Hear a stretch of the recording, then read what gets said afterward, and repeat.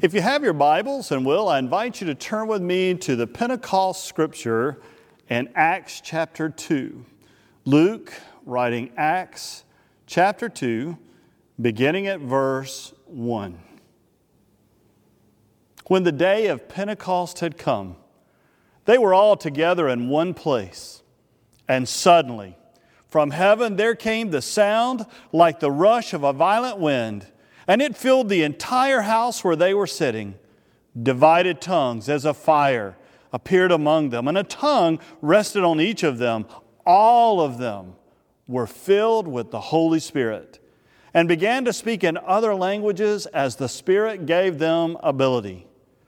Now there were devout Jews from every nation under heaven living in Jerusalem. And at this sound the crowd gathered and was bewildered, because each one heard them speaking in the native language of each. Amazed and astonished, they asked, "Are not these who are speaking Galileans? And how is it that we hear, each of us, in our own native language?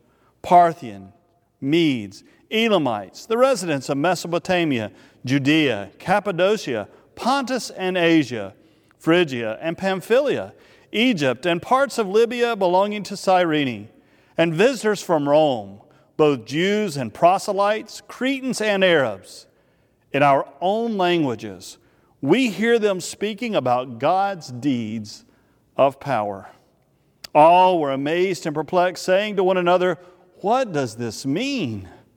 Others sneered and said, "They're filled with new wine." Will you pray with me?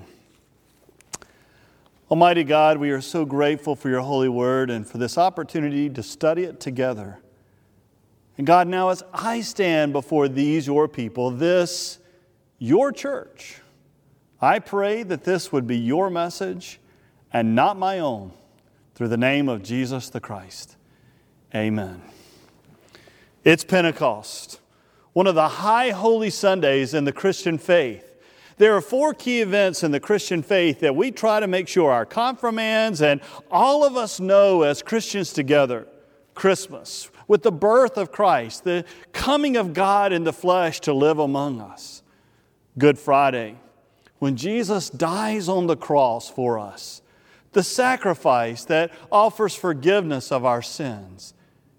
And Easter Sunday, Resurrection Sunday, when Jesus conquers both sin and death. And Pentecost. Pentecost, the outpouring of God's Holy Spirit. It's the birth of the church.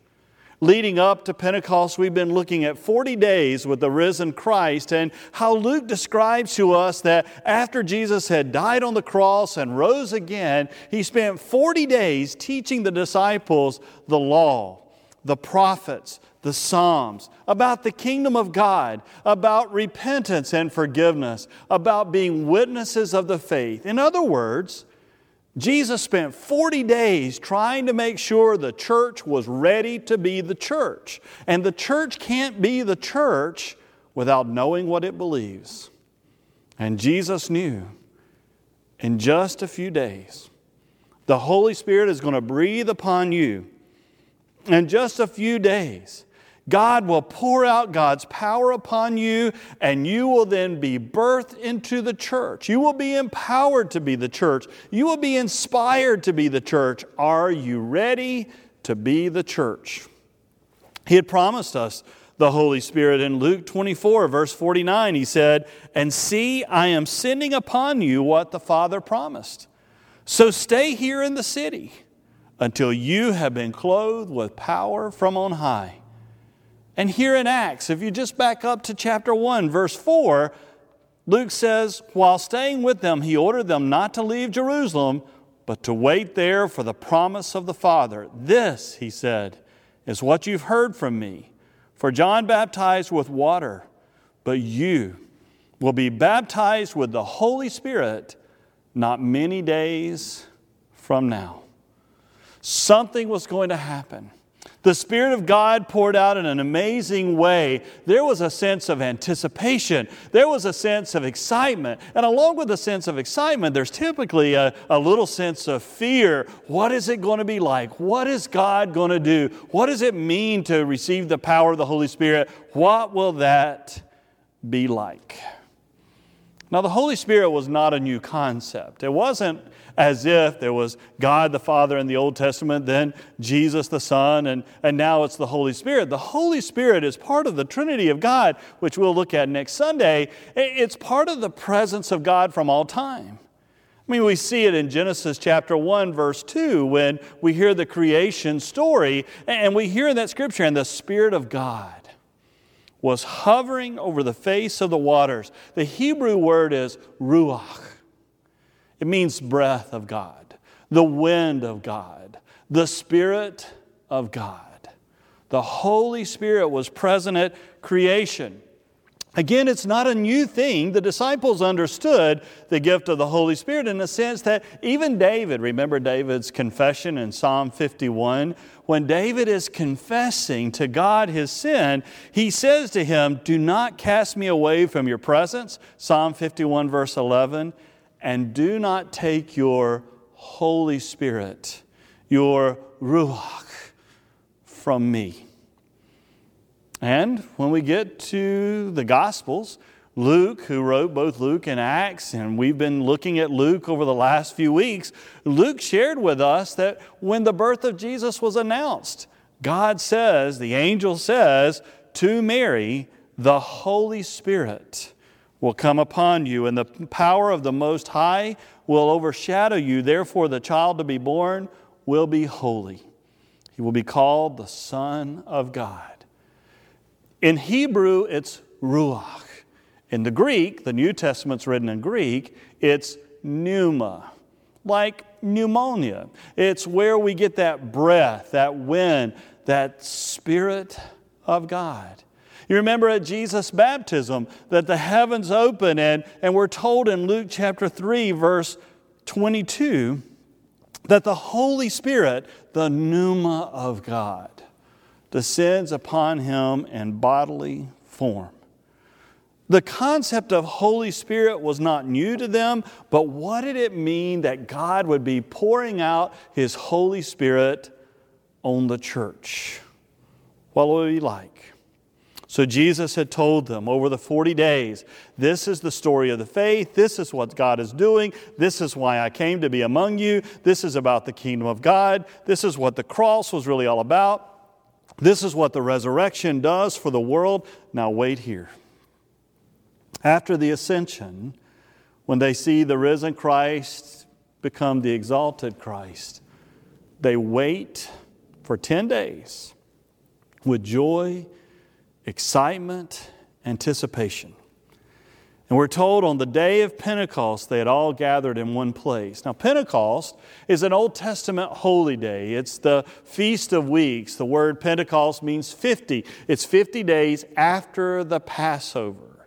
It's a time to remember and give thanks to God for the wheat harvest. It's also a time to remember how God gave to Moses the law. They're all in one place. Who's the all? Was it just the 12 disciples were in one place? Possibly. But if you back up to Acts chapter 1, verse 15, we're told now there is a gathering of 120 believers. And now we're told they're all in one place. Perhaps the whole 120 gathered together, and suddenly we're told from heaven. It's not an earthly gift, it's from heaven above. Just like when the heavens were opened at Jesus' baptism and the Holy Spirit is poured out, the heavens open again, Spirit is poured out now on the birth of the church. Holy Spirit at the beginning of Jesus' ministry, Holy Spirit now at the beginning of the church ministry. The heavens open, a rushing, mighty wind comes and fills, we're told, the entire house. I would love to have seen the expression on the disciples' faces as they heard the noise, felt the breeze. This must be what Jesus had promised. And all of them, we're told in verse 4, all of them were filled with the Holy Spirit. And they began to speak in other languages, as the Spirit gave them ability. Now, this is not speaking in tongues or glossolalia, as we will learn about in 1 Corinthians 12, 13, 14, etc. This is the gift of being able to proclaim the good news of Jesus Christ so that the world can hear it. I mean, that's what Jesus said the point would be. Go and make disciples. Jesus says, you'll be my witnesses. And the purpose of the outpouring of the Holy Spirit was to inspire and empower the church to be the church, proclaiming the good news of Christ. For example, Acts chapter 1, verse 8. Just back up one chapter. As Jesus is preparing them for Pentecost, He said, but you will receive power when the Holy Spirit has come upon you, and you will be my witnesses in Jerusalem, in Judea, and Samaria, and to the ends of the earth. Luke 24, verse 44, the scripture we've been studying together over the last several weeks. Hear these words again. Verse 48, you are witnesses of these things. When Jesus had proclaimed to them the law, the prophets, the Psalms, the kingdom of God, you are witnesses of these things. Verse 49, and see, I am sending upon you what my Father has promised. So stay here in the city until you have been clothed with power from on high. You see, the outpouring of the Holy Spirit is to allow the church to proclaim the good news of Jesus Christ, to share this amazing intervention of God in our world. And that's why here in Pentecost, in the scripture, Acts chapter 2, verse 11 says, in our own languages, the people are amazed. In our own languages, we hear them speaking about God's deeds of power. See, the church is inspired and empowered to proclaim the gospel of Jesus Christ. Fred Craddock was one of my mentors. He was a preaching professor of mine when I was at the Candler School of Theology at Emory University. I loved and adored him and the friendship that was created. In his commentary, actually on the Gospel according to Luke, Craddock says these words, Pentecost completes Easter, just as Easter completes Good Friday. Now listen to this. A church without Pentecost cannot shout, He is risen, loudly enough to sustain Easter week after week. Inevitably, there will come to such churches the post-Easter slump. Did you catch that? A church without Pentecost cannot shout, He is risen, loudly enough to sustain Easter week after week. You see, it takes the presence and power of the Holy Spirit to inspire and to empower and to lead the church to proclaim the risen Christ. N.T. Wright, another amazing biblical scholar that I love to read. He's a scholar at Oxford. He's written immensely. He was a bishop in the Church of England. N.T. writes in his book, Simply Christian, he says, the Holy Spirit and the task of the church, the two walk together hand in hand. We can't talk about them apart. The point of the Spirit, he says, is to enable those who follow Jesus to take into all the world the news that He is Lord, and that He has won the victory over the forces of evil, that a new world has opened up, and that we are able to help make it happen. Without God's Spirit, he says, there is nothing we can do that will count for God's kingdom. Without God's Spirit, the church simply can't be the church. Without God's Spirit, the church simply can't be the church. Will Willimon, great biblical scholar and preacher as well, said, the Spirit is the power which enables the church to go public with its good news, to attract a crowd, and to have something to say worth hearing. The Spirit of God is so vital. No wonder Jesus spent 40 days trying to make sure that the church was ready to be the church. And then He knew, when I leave here, I will send you power. It is important that you wait right here, because without the presence and the power of the Holy Spirit, you just can't be the church. And the calling of the church we see at Pentecost, we see as Jesus prepared us to receive Pentecost, was to share of a God who so loved the world that He would intervene, take on human form, live among us, humble Himself to the point of death, even death upon a cross. Jesus said the point of the church is to offer repentance and the forgiveness of sins. And again, repentance is not the finger of an angry God pointing at you in judgment, but rather repentance is the outstretched arms of a loving God calling you to turn from something that could otherwise destroy you. Repentance is a gift of love and grace. So Jesus said you're to proclaim repentance, but not only repentance, it's repentance and the forgiveness of sins. A new start, a clean start, a restoration, a new beginning. That's the message of the church. To celebrate God's presence and God's power in our lives every day. To hear the words that Jesus said, I will never abandon you, but I am with you always. And to know in the presence and power of God's Holy Spirit, no matter what is happening in our lives, our God is present with us. Whether we're going through a valley, on top of a mountain, celebrating the greatest moments, enduring the worst. Our God is with us. And together our God is with us as the church, the body of Christ that's called to be the hands and feet of Christ, to be at work in our world, loving our neighbors.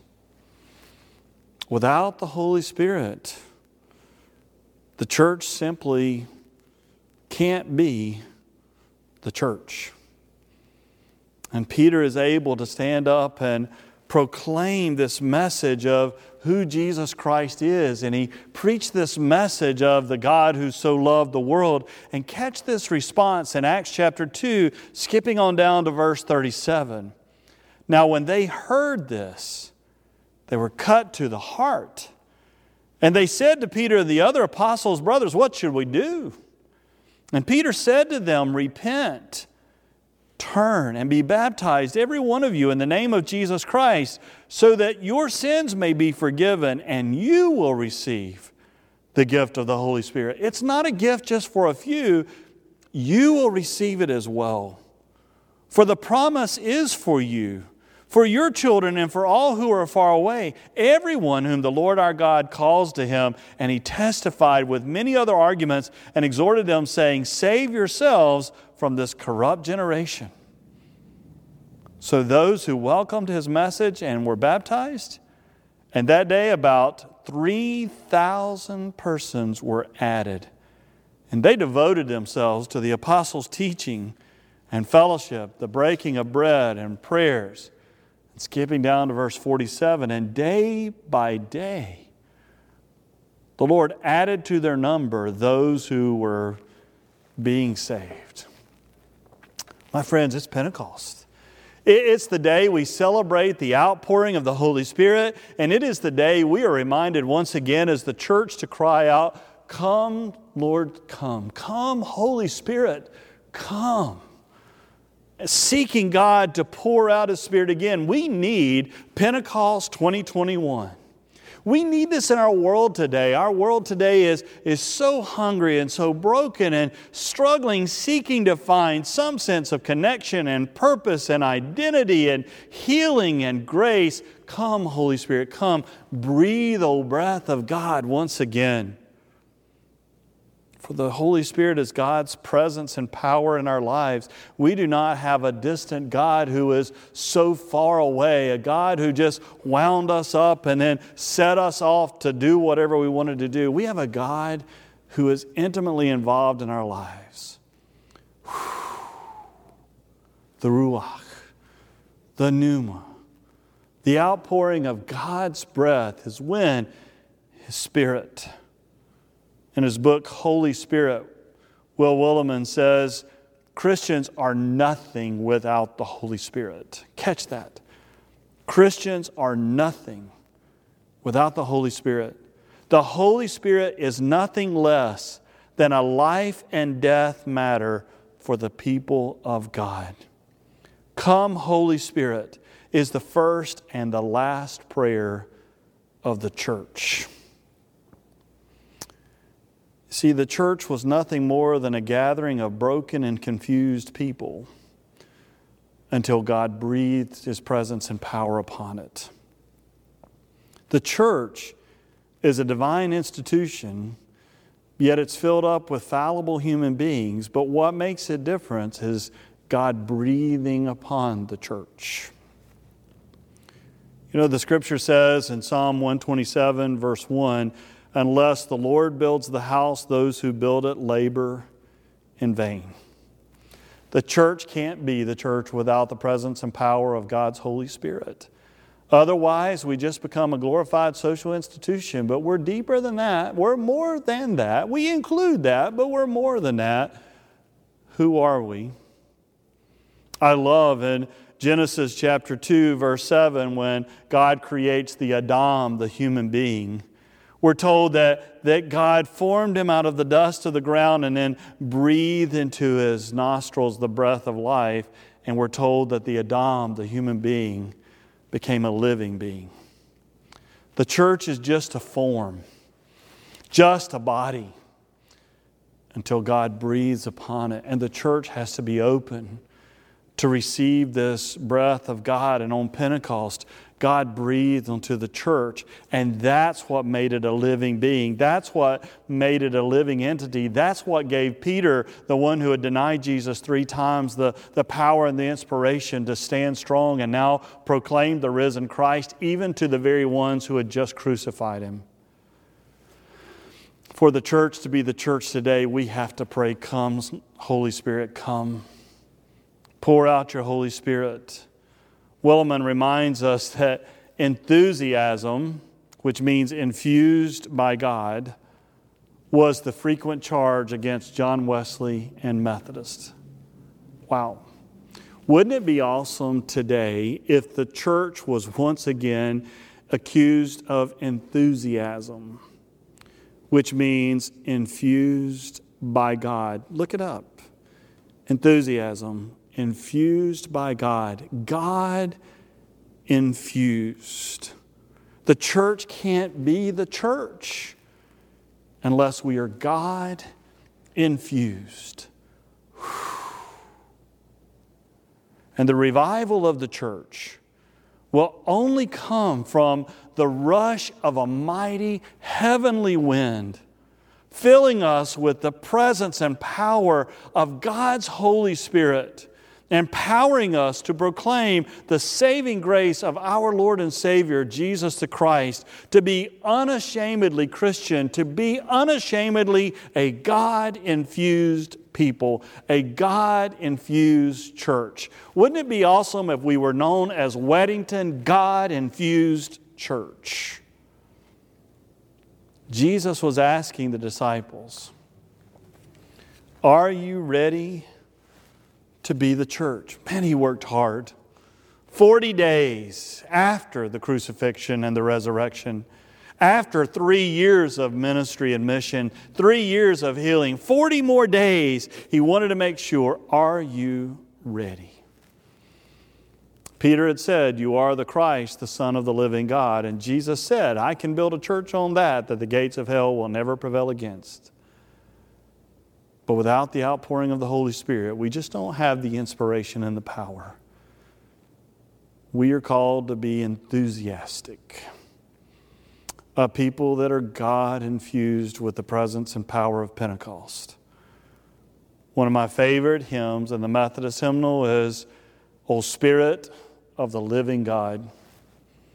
Listen to these words. O Spirit of the living God, Thou light and fire divine, descend upon thy church once more and make it truly thine. Fill it with love and joy and power, with righteousness and peace, till Christ shall dwell in human hearts and sin and sorrow cease. Come, Holy Spirit. Your world needs Pentecost again today. Come, Holy Spirit. Your church needs Pentecost today. Breathe on us, breath of God. Amen.